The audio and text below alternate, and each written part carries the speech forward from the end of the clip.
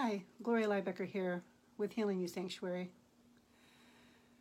As I've been making these videos, I'm taking the time to watch them again later myself.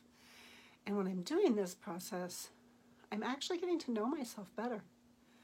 Because one of the things that happens, having this human experience and being on this journey, is beginning to really recognize the subtle whispers that my shadow self might be telling me about myself.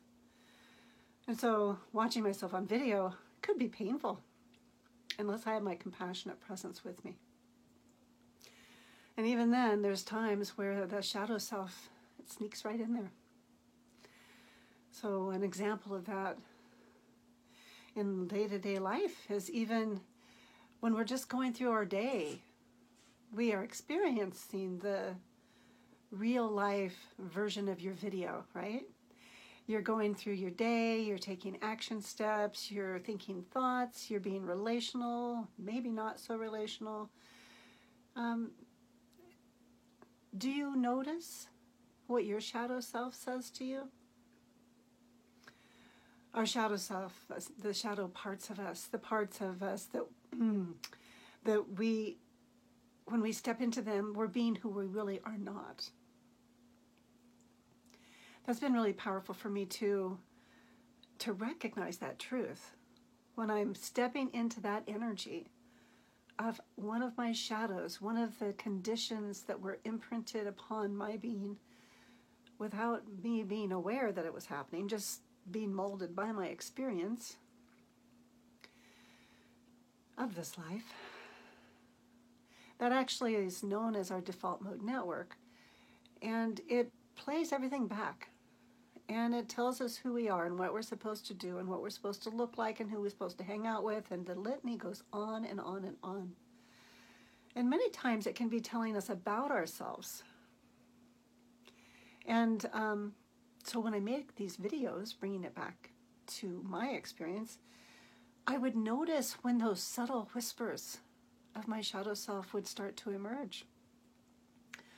Especially if I'm out in the bright sunshine. Well, I could see my wrinkles so much more clearly, especially on my upper lip, and I was shocked and appalled. I thought, oh no, I'm getting wrinkles on my lip, with lots of exclamation points after it. Well, as I took time to be with that inner shock and shame and horror, I could slow it down. And I could begin to hear an earlier experience in my life. Where did this whisper begin? Where did this pattern start? That I would have this sense of inadequacy, of not being enough as I am, or that I'm supposed to be something other than I am. And for all of us, we're going to have a different belief system. What I want to invite you to begin to do is to notice what you believe about yourself. Take some time to sit with it. And in that process, what I'm finding to be very helpful, I've kept a gratitude journal for years, and this is a slightly different flavor to it. When I notice one of my shadow aspects, that's running a message that I'm inadequate, or I'm not enough, or I'm unworthy. I mean, the litany is long. Then I can slow down and I can begin to notice. Well, first I want to just say I can be grateful that I can see it and that I can hear it.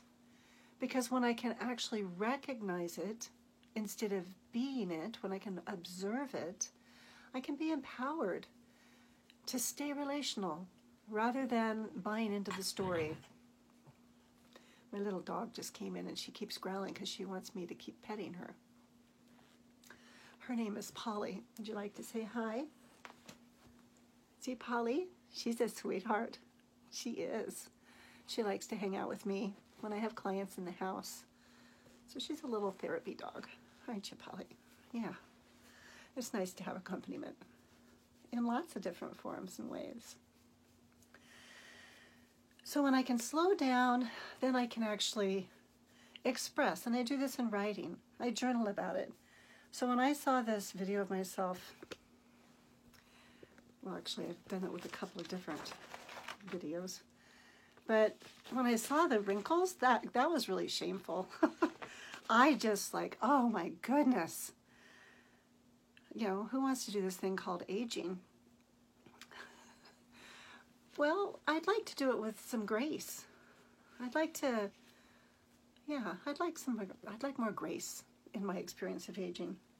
So what I wrote, I'm going to read it to you, is I wrote, "Thank you for allowing me to see myself anew, to see beyond the superficial surface and judgment that I'm ugly, to deepen into the heart of my soul." So when I have a practice that supports me to continue to come back to my heart and to be relational with compassion for my experience, there's something that happens in my inner being, in my state, in my sense of self. And what I recognized, what was the unmet need? Well, I needed some kindness. Looking at my notes, I needed the experience of self-love, of self-connection. And so the quality of that, what quality would that be? Would be the kindness, to be kind to me. And so then what I do is like a little rewind within myself as I just drop into my body and I reflect back as I was watching that video and I'm out in the full sun and I could see spots on my face and wrinkles on my lips. What I actually see now, I see a kind grandmother who transparently shares her life lessons with the world because it's important and it's meaningful and because she wants to make a difference. And so then I ask myself, what authentic action can I take that's going to really support the repair internally that I was needing? So my request of myself was to make this video, make a video about aging with grace. And so as we age and we hopefully mature, in my experience, I begin to see and notice so many more things that I didn't realize I could when I was younger. And there's, of course, many things that I'd love to be able to share with others. I would like others to be able to have access to more and more resources to support their learning and growth, especially when people have experienced trauma, where they've been alarmed and alone. I want there to be accompaniment and warmth and care.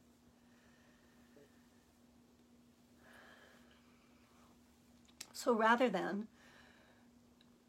listening to that default mode network or that shadow self that says disparaging things about you, begin to, how would it be if you could welcome that part of you? Say, oh, I see you. And I can hear you. I can hear your pain, really needing belonging, really needing inclusion, really needing acceptance right where you are. And there's a shift that happens right there inside of me when I recognize how important that way of being is in our world.